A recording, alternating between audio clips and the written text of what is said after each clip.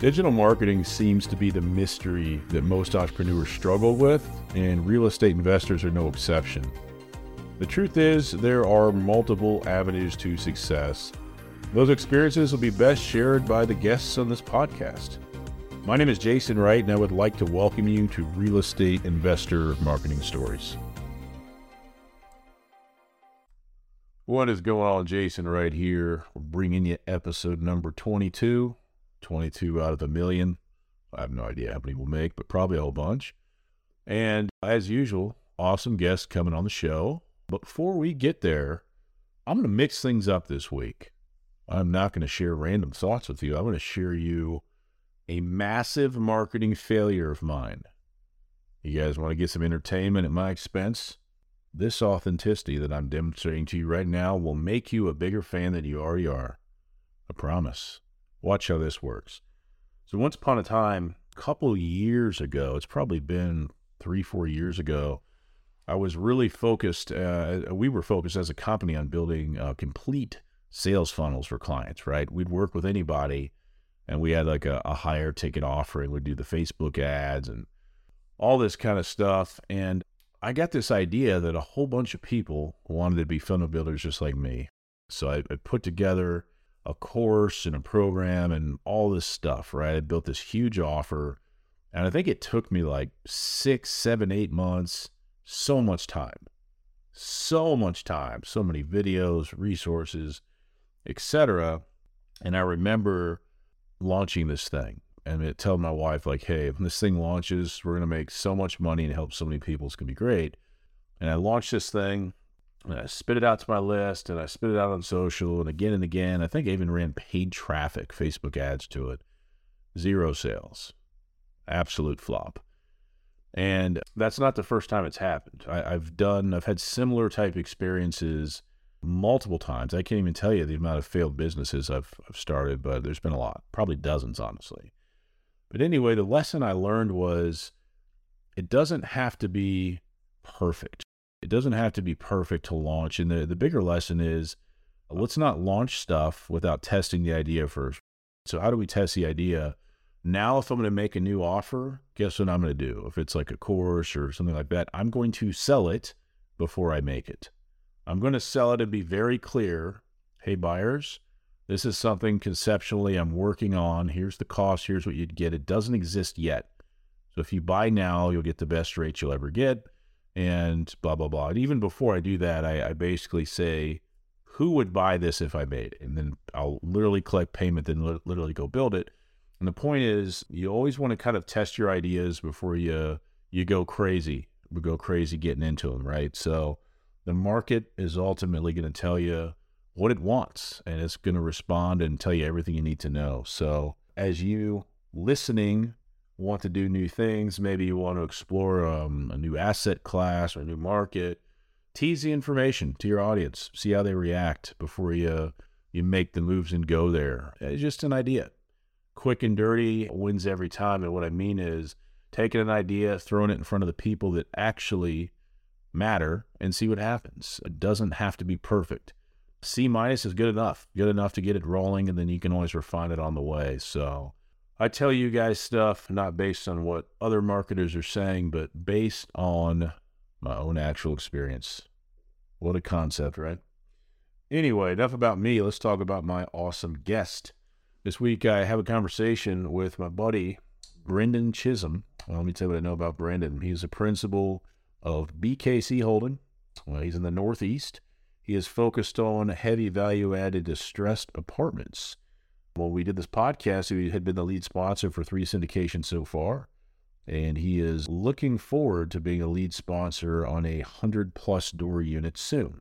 Another goal he has for 2023 is raising $2 million+ in capital, and you know what? I think he will make that happen. Let's check out my conversation with Brendan. I am sure you will enjoy it.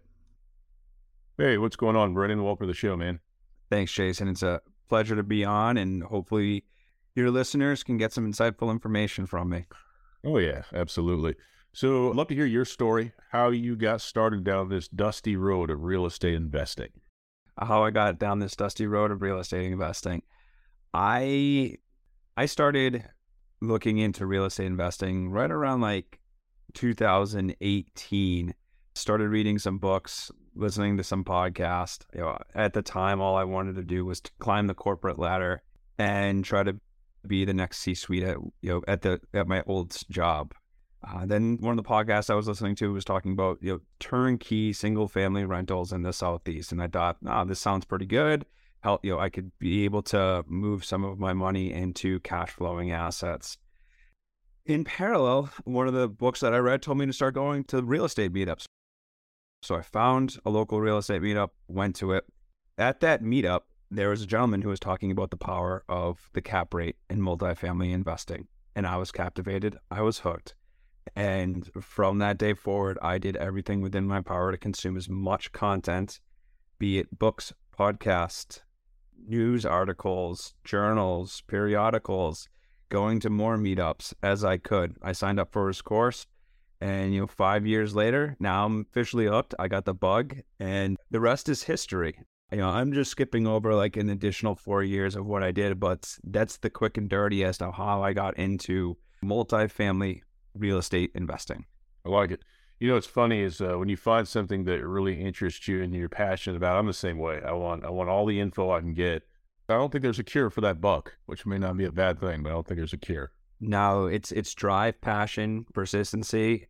And with this, just studying it and going through it, there's opportunity to be able to create, a better lifestyle for the people that you provide housing to, as well as your family. So it creates win-win-win situations. Yep. Knowing what you know now, could anybody tempt you back into corporate America climbing the ladder? Nope, not at all. Awesome, man. So you touched on this a bit. Go ahead. Make sure to release this after I quit my W-2 job, please. All right. Sounds good, man. You hinted at this a little bit, but what asset classes or markets do you typically focus on? I focus on multifamily investing, specifically apartment investing, large properties throughout the Sunbelt and Mid-Atlantic region, essentially anything under the Mason-Dixon line I look at. And I do, heavy value-add distressed deals in those markets, typically bringing in millions of dollars of construction CapEx costs to be able to go in, force appreciation on the units, making sure they get a 2023 feel to them, and being able to provide quality housing to the residents there. You typically looking like 100 doors or more, or do you have a requirement with doors? So 2023, that is the goal, is to get another 100-unit property under my belt. Just closed on one just over a month ago on February 27th. My first 100-unit deal that I've done, but my first 3 deals, the first one was 53, then a 70, and then a 45. Now I'm just trying to scale into larger properties. Cool. Sounds good, man. So this will be interesting. What simple marketing strategies and tactics have initially allowed you to find investors? What's working for you? So before I got my first apartment complex under contract, right at the onset of COVID, I started writing a newsletter, just going on and saying, hey, here's what's going on in commercial real estate right now. And I just thought of it as a great opportunity to get my name out there to my friends and family and trying to pivot into it. That newsletter has captivated some. A bunch of people read it. They appreciate my commentary on the macro of what's going on in the real estate industry. And it spurs conversation. The next best thing I did, I started a meetup like 6-7 months ago. And it helps me be a thought leader within my market where I live, and people start gravitating towards me. I don't get why. I'm not the smartest person in the room. I'm just the idiot who wanted to drink beers and talk real estate with people. Yeah, but the beauty of that is it's real, right? It's authentic. I was talking to another buddy today, and I said, hey, remember all this stuff we learned from ClickFunnels and all this stuff about marketing years and years ago? I look back, and so much of that was just a distraction. The real essence to marketing is just having conversations with real people. So it's beautiful. And I've never heard anything bad about people who start their own meetups. I keep hearing that, and people keep saying it's the greatest thing ever. So especially if it's in person, that virtual in-person thought leader is powerful. Yeah, it's done wonders. I'm from Fairfield County, Connecticut, which is about 30 miles north of New York City. It's opened doors to people that I never thought I'd have conversations with. People who are successfully doing out-of-state investing on a much grander level. And I never knew these guys did this. And I thought, I was one of the few people that did it. Unbeknownst to me, there's tons of people who do this, and we're not reinventing the wheel. We're just sharing similar strategies because we all want each other to succeed. And that's the great thing that I've noticed about this network of people and the network that I've created within here. We all know we're not buying all of the real estate in the world, but being able to help each other and making sure we rise by lifting others up. There's a way in which we can share strategies to be able to execute deals and make sure the residents are happy, our investors are happy, as well as ourselves while buying real estate.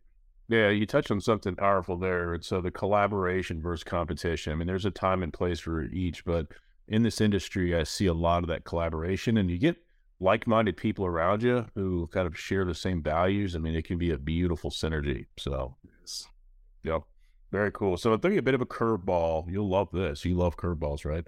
What's been the biggest mistake or the biggest regret you've made so far with your marketing? Is there anything that stands out and you're like, God, why did I do that? Or why didn't I do that? The biggest mistake was not starting it earlier, trying to launch my own podcast. I wrote that down 3 years ago before I moved into the house I'm living in, that I wish I did a podcast. Spoiler alert, I'll plug it at the end of the show, but I'm in the midst of launching a new podcast as well. I wish I did that 5 years ago. Everything with real estate is in life. I wish I did this earlier in my life and being able to provide that. But that's the big thing. It's just the mistakes that you make. You just need to correct the mistakes that you make. You may be a couple years behind on a podcast, but go ahead and do a podcast. Oh yeah, I don't have a newsletter yet. Go ahead, just start writing a newsletter. And when I tell people who ask me, how do you feel of what people think of your newsletter or your podcast? Unfortunately, they don't want to hear this. I don't really care, but I care, but I don't, because if they don't want to read my newsletter, that's their fault. I find value in what I put out to people. Yep. Yeah, it's beautiful because your marketing should create polarity. And if you're your real self, it will. And what I mean is some people can be very attracted. Other people are I want nothing to do with it. So that's actually a good thing. There's no strategy that appeals to everybody. If you're McDonald's or Coke, you think you appeal to everybody, but you still don't, because there's people that are I'm not drinking that crap or eating that crap. So it's really, really powerful. Yeah, and I've become very desensitized to, people that I know and subscribing for my list or whatever, because it's not for everybody. You don't need a lot of investors to build a great company. Doesn't take many. It's a quantity over volume game. And when you get that mindset, it really makes it easier to focus on. I'm sending out a newsletter today for our private equity company. The second one, no idea what I'm going to talk about.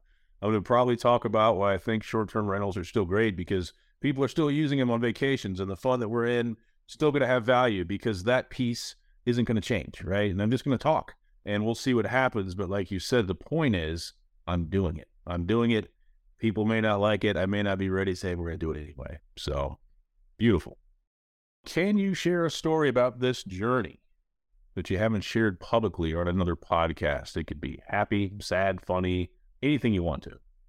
I've spoken on a bunch of podcasts, so I don't know if this is going to be something that's earth-shattering.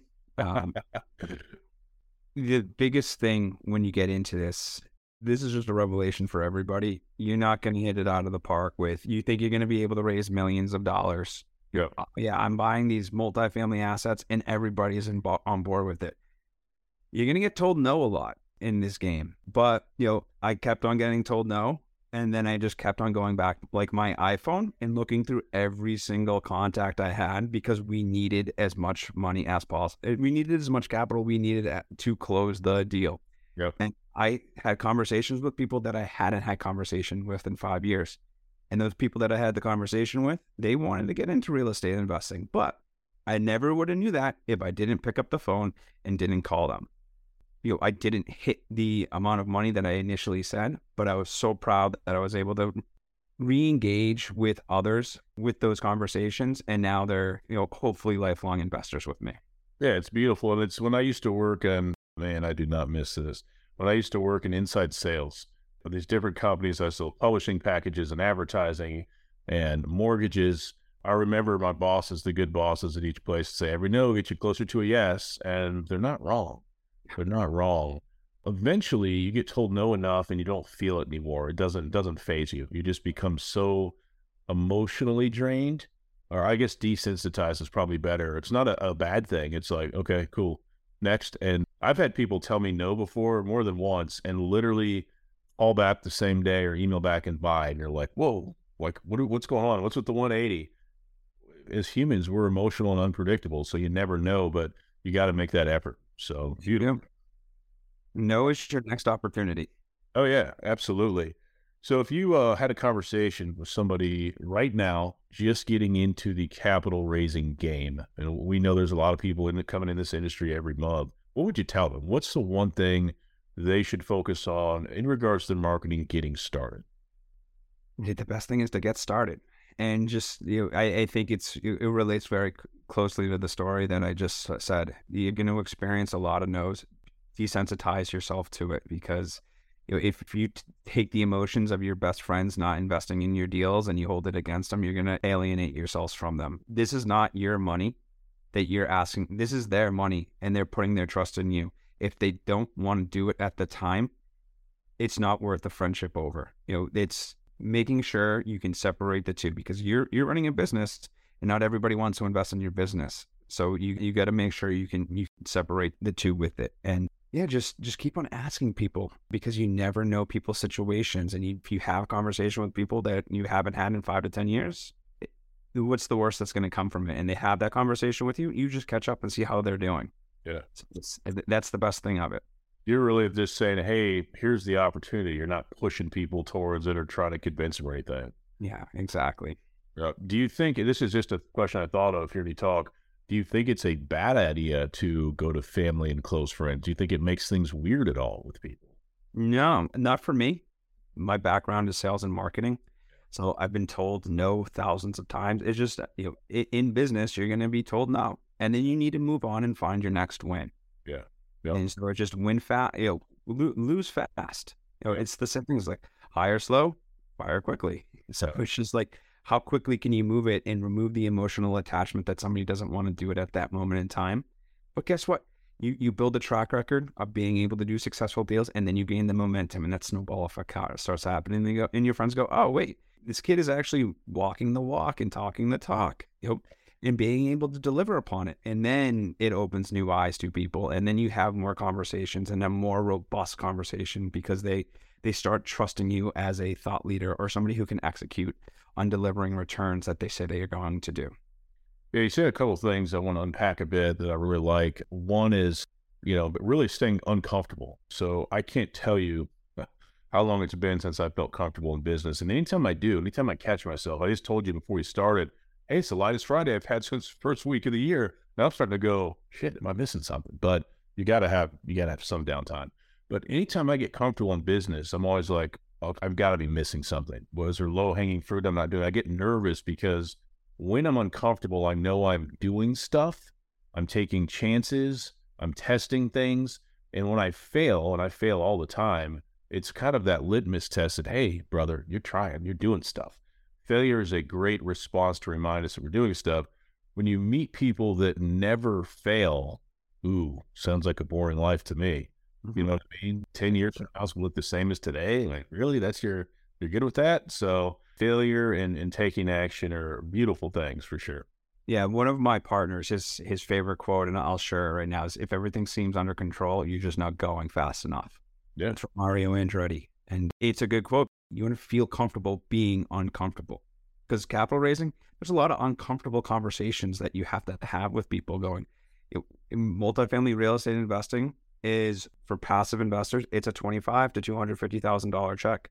Yeah. That could be somebody's, you hope it's not, but it's a good portion of that person's available liquidity. And they're putting their trust in you. And you now have a fiduciary responsibility to be able to deliver upon what you said you were going to deliver upon. Yep. That's very, very true. I just had a question for you. Okay, so I hear this question a lot from people. When I'm hearing this question from people, I'm like, probably not good for them, but is capital raising hard for somebody who's new? Yes or no? If you have to pick yes or no. If you're brand new to it, it's hard. That's what I tell people too. And I'm like, why are you asking me? They're like, oh, I was a doctor and I just quit my job to do this full time. And I'm like, oh, yeah, we've done it. But yeah, I mean, the feedback I generally hear is it's tough, especially getting started. So yeah, I was curious.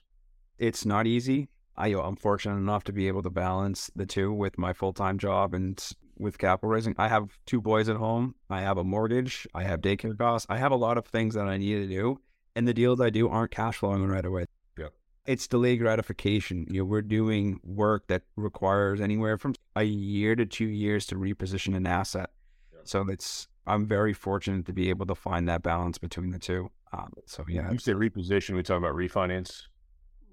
Reposition, no, not refinance, but yeah, reposition is like going in, turning the entire property over and making sure you can do all of the renovations that you said you can do throughout the entire property, as well as like some painting and some asphalt and putting in playgrounds, putting in dog parks, putting in barbecues, all of the stuff to make it a nicer place for people to live. And Got it. As everybody knows, it's this human element involved, and this stuff takes time to do it. So it's patience and perseverance to do it. So yeah, don't quit your job if you're just getting into it, unless you're Daddy Warbucks and you have tons of money just sitting on the sideline. It's funny. I called somebody Daddy Warbucks the other day, and they had no idea what I was talking about. I was like, "You haven't seen Annie? Go see Annie." Very cool. All right, so we are having this conversation March 31st of 2023. As you look forward towards the end of this year, what are you most focused on in your business? Stabilizing the assets that we have under management right now. We have 3 out of my 4 deals that are in the throes of the business plan. 2 of them are close to finalizing them, but just making sure everything is right so we can line up a refinance for that. Once we feel we're comfortable with those 2, because I know the third one's I just bought that a month ago, and that's going to take at least 2 years to do it. Being able to get those stabilized, start the refinance process, and start delivering upon those returns. Parallel to that, we also wanted to get a couple more deals under contract. And so it's get that 100+ unit deal that I said I wanted to do again. And regardless of the macro environment and the debt market right now, there's still going to be opportunity abound. There's opportunity every single year in every single market cycle, and being able to find another good deal to be able to tell my friends and my family, hey, this is a great opportunity. We believe in the deal. We're putting our money behind it, and I'm going to respectfully present this opportunity to you. If you want it, go ahead. If you don't, I understand. I'll move forward from there. Yep. I'm glad you said that, because in this funny year that this is on social media, you see it too. There's a lot of bad news and doom and gloom out there about the market. And I just saw a post from somebody I really respect this morning, and it was like, there's still opportunities there. You just might have to look a little harder or look a little bit more carefully. So yeah, in every great downturn and every great challenge, there's always millionaires that are made. There's always companies that are built. So absolutely, I'm glad you said that. If anybody's watching or listening and wants to get more info from you or learn more about what you're doing, how can they do so? The best way to reach me is pick up the phone and call me. I love having conversations about real estate. So my number is 978-835-9376. Again, 978-835-9376. If you want to talk about real estate, if you want to talk about the NFL, the upcoming NFL draft, I'll talk about it both until the cows go home. Or you can reach me via email, brendan@bkcholding.com. My website, bkcholding.com, or brendanchisholm.com. I'm on all of the social media platforms as well. Also, if you're local to the Fairfield County, Connecticut area, please stop by my meetup. It's the first Wednesday of every single month. And then, as I mentioned, I'll give the shameless plug as well. I'm launching my own podcast, The Value Add Real Estate Show with Brendan Chisholm. So check that out on all of your podcast platforms, and they'll hopefully be released within the next couple of weeks, or by the time this airs. Absolutely. I was just going to ask you that. I was going to say, well, we need a release date so I can hold you to it. Yes. It's accountable. So beautiful, man. I really appreciate the conversation and your time and your wisdom today. Thanks for coming on. I appreciate it, Jason. Always a pleasure speaking with you. Yep. Take care, man. Thank you for listening to this episode of the show. I had a great time making it, and I hope you really enjoyed yourself listening to it. If you want to keep up with all things Real Estate Investor Marketing Stories podcast related, I encourage you strongly to go to reimarketingstories.com and signing up for our podcast newsletter. We will simply keep you up to date with what's going on at the show, new episodes, and things like that. reimarketingstories.com. So hopefully today's episode and the other episodes that you'll listen to will remind you that as a real estate investor, everybody starts at the beginning, okay? Our guest today and the other guests that you will hear on this show will share their real story, right? They'll tell you what worked, what didn't work. And I want you to remember one thing, if you remember nothing else today. It's possible for you too, okay? Never stop going and keep following your passion. Finally, today's show has been brought to you by capitalraisingautomations.com. If you're an active capital raiser and you are ready to learn the 3 areas that are holding you back from raising more capital, I strongly suggest you check out capitalraisingautomations.com. Check out our free 10-minute video there, and you let me know if it doesn't provide you value. I'm sure it will. All right, thanks again for listening to the show this week. Hope to see you next time. Take care.